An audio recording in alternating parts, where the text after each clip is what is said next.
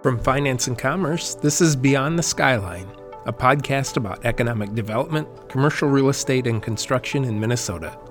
Above all, it's a show about what's next, creativity, and the innovation and technology that are changing how we work and shaping the future of business throughout our state. In each episode, you will meet business leaders, builders, entrepreneurs, and big thinkers who may challenge the status quo, but also make their dreams a reality. I'm Joel Shetler, your host and editor of Finance and Commerce, Minnesota's oldest business newspaper and online publication. Thanks so much for joining me. In this episode, Finance and Commerce reporter Brian Johnson speaks with Bill Baxley, Managing Director of the Minneapolis office of the Gensler architecture firm. Baxley has been in charge of the 30-person office for nearly 3 years. He recently oversaw Gensler's move into 8,000 square feet of space on the top floor of the 706 building at the Baker Center. Baxley has more than 30 years of experience in the field, including 24 in the Twin Cities region. His work on public, corporate, and educational projects has been recognized both locally and nationally. Baxley spoke with Brian about a wide range of design topics, including the coronavirus scare and how the health crisis might have an impact on designs of the future. Well, I'm pleased to be here with Bill Baxley of Gensler, and we're in their beautiful office space here in downtown Minneapolis, just a couple of blocks from our headquarters here in Minneapolis. So thanks for having me over. Thanks for coming, Brian. I'd love to host you here. Yeah, absolutely. Well, just to start out, I was wondering if you could talk a little bit about your firm and what types of projects you specialize in and kind of what you've been up to here in Minneapolis. Absolutely. I think, we're Gensler is a global design practice. I think we're actually the largest global design practice, strictly architecture and interior design, anywhere, about 7,000 people, which is an impressive number, but I think what I enjoy here in Minneapolis is we're 30 people here, and so we feel like a little boutique studio that's nimble and really grounded in this community. Most of the folks here have grown up here in Minneapolis. I haven't, but have lived here for, 26 years now, I think. I raised my kids here, and so we call this home. So we have an amazing group of people here, and the kind of work we do is all over the place. You might know the Dayton's project. That's our project here that we designed from our office. Can be very super excited about it. It's hopefully, knock on wood, going to roll out here the beginning of June. So that's a building reposition, both historical as well as retail, which we do. We do a lot of community work, libraries. We just finished a great redo of the Ridgedale Library out in Minnetonka. Oh, sure. And are just getting ready to start another branch library for Hennepin County out in West Tonka, actually. It's going to be their first net zero building for Hennepin County.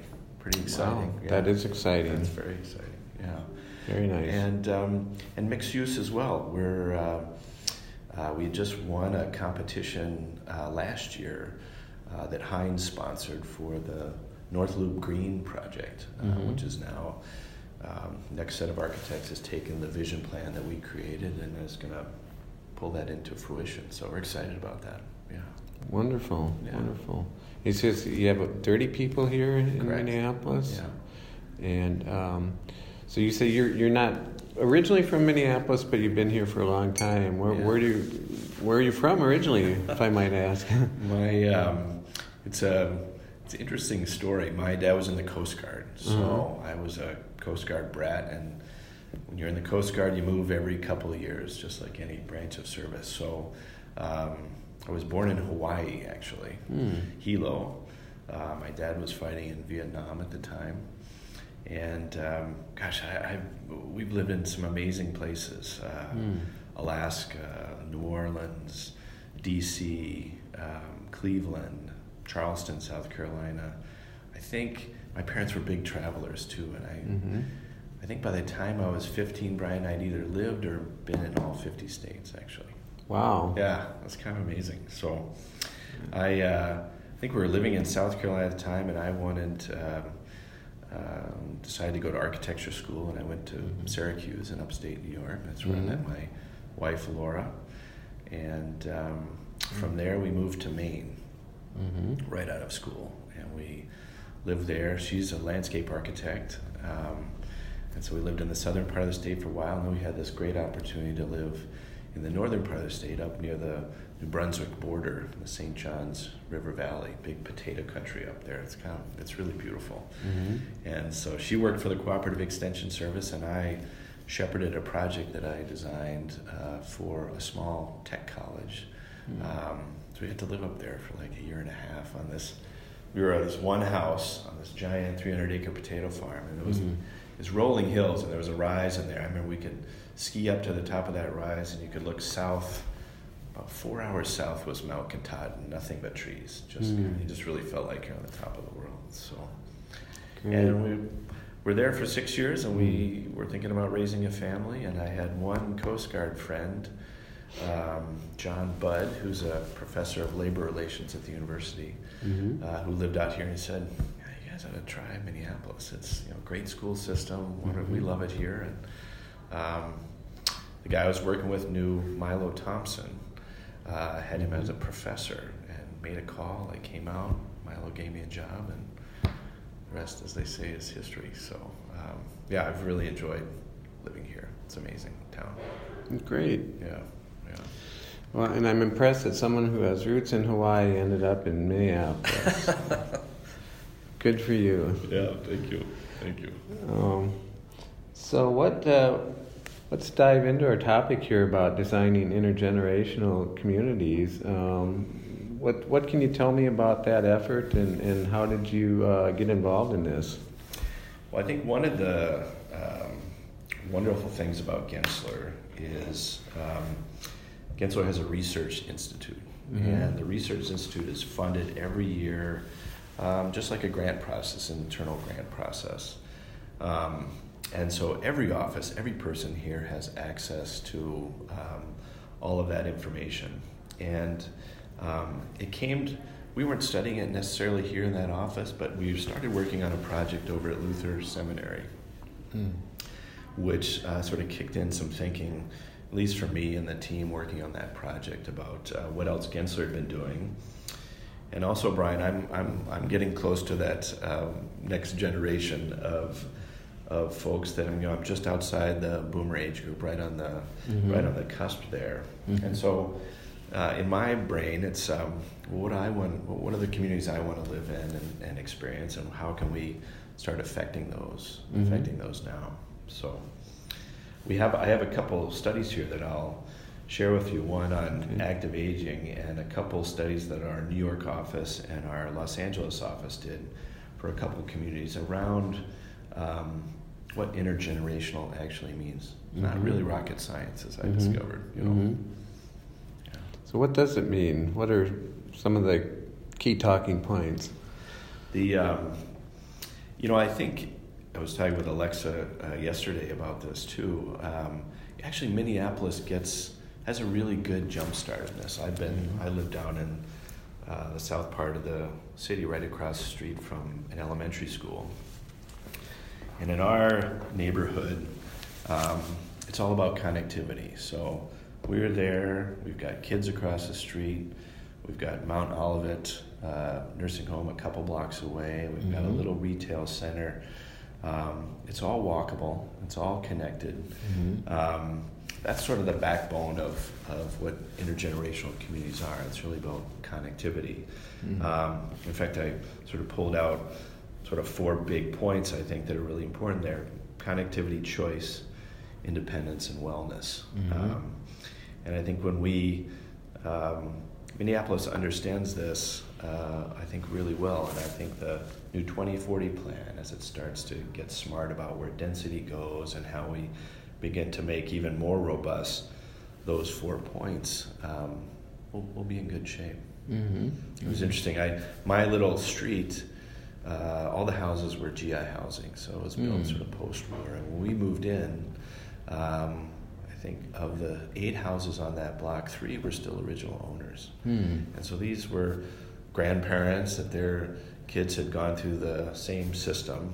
And we moved in and started having our family. We got connected to those folks. And here, 26 years later, we're now the old people on the block. And the next generation of families, because of those same points of connectivity. 2 of those families have now over in Mount Olivet. And so I think they want to stay, people want to age in place. They want to stay in place. And when they have the mix of the school right there, the school is very active with Mount Olivet. They have kids over there all the time, kind of. Right. And so, again, there's not a lot of magic there, but I think things like technology, which has made sort of aging in place and connectivity even more robust. The fact that these are walkable communities, that they're safe, there aren't sort of big boulevard streets, things are easy to cross. We're starting to fold in audible technology for crossing streets, making it easier for all of us. It feels good, it's a great community to live in. Yeah, and my mother happens to be at Mount Olivet Care Center, and she's they take good care of her there. Yeah. And I know what you mean. They have the the daycare facility there too, and it's an interesting mix, right? It is. And it's not. It just very. It feels part of the neighborhood, and I think it's. I think as we get older, the fact that it's there, I think some of these new potentials, these new housing options, which will allow me to transit myself, for example, transition from my little single-family house into something that's maybe more condo or collective focus. It's the social piece that I think a lot of us desire, and we want to kind of stay in that community. We don't want to think of that that next stage of life as sort of shuffled off to the suburbs somewhere. Right. Yeah. Right. Yeah, it's interesting. With my mother went from the single-family home in a nice little South Minneapolis neighborhood where they had lived since the 50s, and moved into an independent living senior facility in Richfield, and then on to Mount Olivet when she needed a little more care, but all within a pretty tight circle there. Yeah. And didn't miss a beat, so that's good. That's really good. Yeah. Yeah, there's a lot to be said about that. And again, I think some of these principles are just basic planning principles. But I think if the city wants to, and has been, I think with 2040, incentivizing that kind of density, it's on us as designers and civic leaders to make sure the mix is there, so that that sort of social well-being is part of the building infrastructure, if you will. And how about transit? Of course, there's a lot of transit stuff going on with the Southwest and so forth as people give up their cars and start to become more reliant on transit. How important is that in the mix that you're talking about here? It's critically important. It's because I think it's all about independence. I think when I take the bus into work every day, and I feel lucky that I can do that. I literally walk 30 steps outside of my house, and it drops me right on the block in front. But the more choices, the older I get, to we're all these giant cheaters I'm wearing here. Our eyesight starts to go, our hearing goes a little bit, but we're still active, we're still mobile, we still want to get places. And so transit options, even ride sharing, is really important part of that. So we've got public transportation, we've got light rail, we've got ride share. All that helps to foster that independence, which is so valuable, I think, for us as we get older. It also works for kids too. I mean, my kids, to get over to Southwest High School, there's 2 buses that get them from our house over there, and they become very adept at riding public transportation. It's part of their lexicon and purview, and so it's super easy. Their desires to buy vehicles are probably a little bit different than yours and I. I couldn't wait to get a car and start driving around, Right. They were like, yeah, cars are great, but I don't necessarily need them. It costs money, Dad. You had to put gas in there. I had to park it. I can get anywhere I need to with other means. So it's different. Yeah. You're absolutely right. Yeah. I have 3 teenage daughters and a son in 4th grade, but my teenagers, 2 of them are old enough to drive, but they haven't chosen to go that route yet. And my oldest daughter's almost 18. She'll be heading off to college here pretty soon, but she's still, I'll get my license when I'm ready for it. And meanwhile, she's taking advantage of transit and of course, of Dad driving her around. But 3 daughters. Wow. Yeah. You got your hands full. I do, but it's all good. So what else can you tell me about the report, and where can folks find this if they're interested in learning more?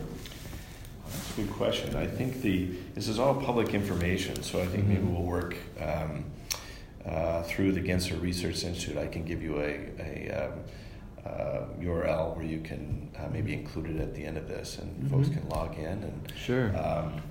That's what's wonderful about all the Gensler research. We feed it back out. It's all accessible to anybody who wants to get it. And these were done a couple years ago. And this one is really interesting. This one is about actual intergenerational communities, and it's looks at MacArthur Park in Los Angeles and Ivy City in Washington. And like I said, as I'm looking through they're just lovely images of these kind of vibrant communities. And it's just about good planning. It's about proximity. Actually, density matters in these cases, I think. There's that sort of eyes on the street, the visual connection to public spaces. Public spaces need to be better programmed. I think, as we get older, we're constantly learning. I want to be an environment that has social programs, that has educational programs that are easily accessible. I think the tangent that came out of this, which was about the Luther Seminary story that we started earlier, is that college campuses are a huge draw for seniors, and it's a ripe opportunity. It's interesting. The pedagogy of education is changing so dramatically. It's getting so expensive, but colleges have a lot of real estate, and real estate, as their demographics are shifting and students are going to more online, so they have a bit of surplus land, many of them, and so adapting that to aging in place strategies, pulling housing onto that campus is a wonderful way to both invigorate the campus landscape and start molding some generations together in an incredibly vibrant way.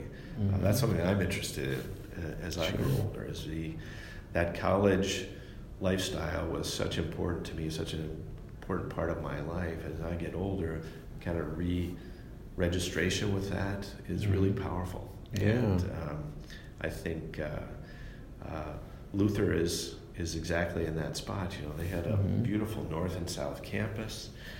They've consolidated down into the north, really, really found their foundation. And now that south campus can be a wealth of opportunities for housing that can then in turn support the college's mission too. It's pretty exciting. It's change. I think that neighborhood, the St. Anthony neighborhood, is so beautiful, such an amazing place that has such a rich history. So any of that change is a bit scary for everybody. But I think if we take it step by step, if we really understand that we're making both better, we'll get there. It'll be good. Yeah. Well, that is exciting. And so I can't let you go without asking about the A topic that's been on everyone's mind, which is the coronavirus. And what do you believe are some of the design implications and how we look at designing buildings now and in the future with this sort of on our minds as far as preventing the spread of not just this particular virus that we're talking about today, but just cleanliness in general and keeping people healthy. Do you have any thoughts on that? Yeah, it is a topic that I think we've we've had not necessarily pandemics, but certainly epidemics before, SARS and MERS and things like that. I think this one feels different, the way it spreads, and I think from a design standpoint, we were talking earlier, certainly it starts with everything that you touch and the sort of awareness of that haptic realm, that a doorknob, or how you enter a building, or the sort of layers of transition from street into public spaces. You sort of have to be aware. You're like, how do I use my elbows to kind of open things? And so I think there will be ramifications about how doors work, how public spaces work. What are the, technology already enables us to have meetings remotely. This may be a little bit more shot in the arm of how can we make that even more successful when we have to go in lockdown mode. Right now, we're a global firm. We've closed down all of our global travel. We're really starting to restrict groups coming into our offices. We have sign-up sheets. We're doing all the right protocols, but it's the one thing is we're still a business, and I think a lot of it. How do we keep running? We can't just shut down, and so everybody takes their laptop home. We connect to the network. It's just sort of stressing our ability to. We've got lots of information that we process every day. How do we do that better? And so this issue of remote work, which we've talked about a lot in the past relative to workplace, it sort of comes back up again because we're forced to. And how can we still be efficient? And what can we learn from that using this pandemic as an example? So a lot of interesting experiments kind of going on right now with our firm and our office. But I think it's going to change things for sure. Well, great. Well, Bill, it's been a pleasure chatting with you. Did you have anything else that you care to add? I think we mentioned those 4 points, and I'll just say them again. But I think the thing about intergenerational communities, it isn't rocket science, Brian. I think I credit Minneapolis and the decision makers and the early planners here for getting a lot of things right. But we can focus on connectivity, the ability to really maintain relationships with neighbors and friends and family, both in person and online is really important. To have a choice, to live in a location that fits your particular preferences, and participating in activities that we can choose, both about daily lives and healthcare. Choice is really important. Independence, we talked about that earlier. I think as we are aging differently, and I think relying on others as little as possible is vitally important. And so we talked about transportation really fueling that the ability to get around, but also personal care, walking, ride sharing. All these things are critical for the success of an intergenerational community. And of course, wellness. We talked about coronavirus, staving off disease, and how we move through our daily lives in a way that is hygienic, but not sterile, is really top of mind for us here. So Great. I'll leave you with that. Well, a lot to think about, and I enjoy these conversations. I always learn something, and so that's certainly the case today. And great. Well, it's nice to meet you, Brian. Thanks, and good to know that you have relatives in our neighborhood. We'll have to get together sometime. That for sure, great. Absolutely. And I understand you have a swimmer in your family, and I do as well. So wonderful. Maybe we can compare notes sometime about swimming. That would be great. I'd love to do that. All right. Thank you. Thank you, Brian. Yeah. Thank you for listening, and please subscribe to Beyond the Skyline. We can be found wherever you listen to your podcasts. To learn more about finance and commerce, or to subscribe, go to our website, www.finance-commerce.com. I'm Joel Shetler, editor of Finance and Commerce. Thank you again for listening to Beyond the Skyline.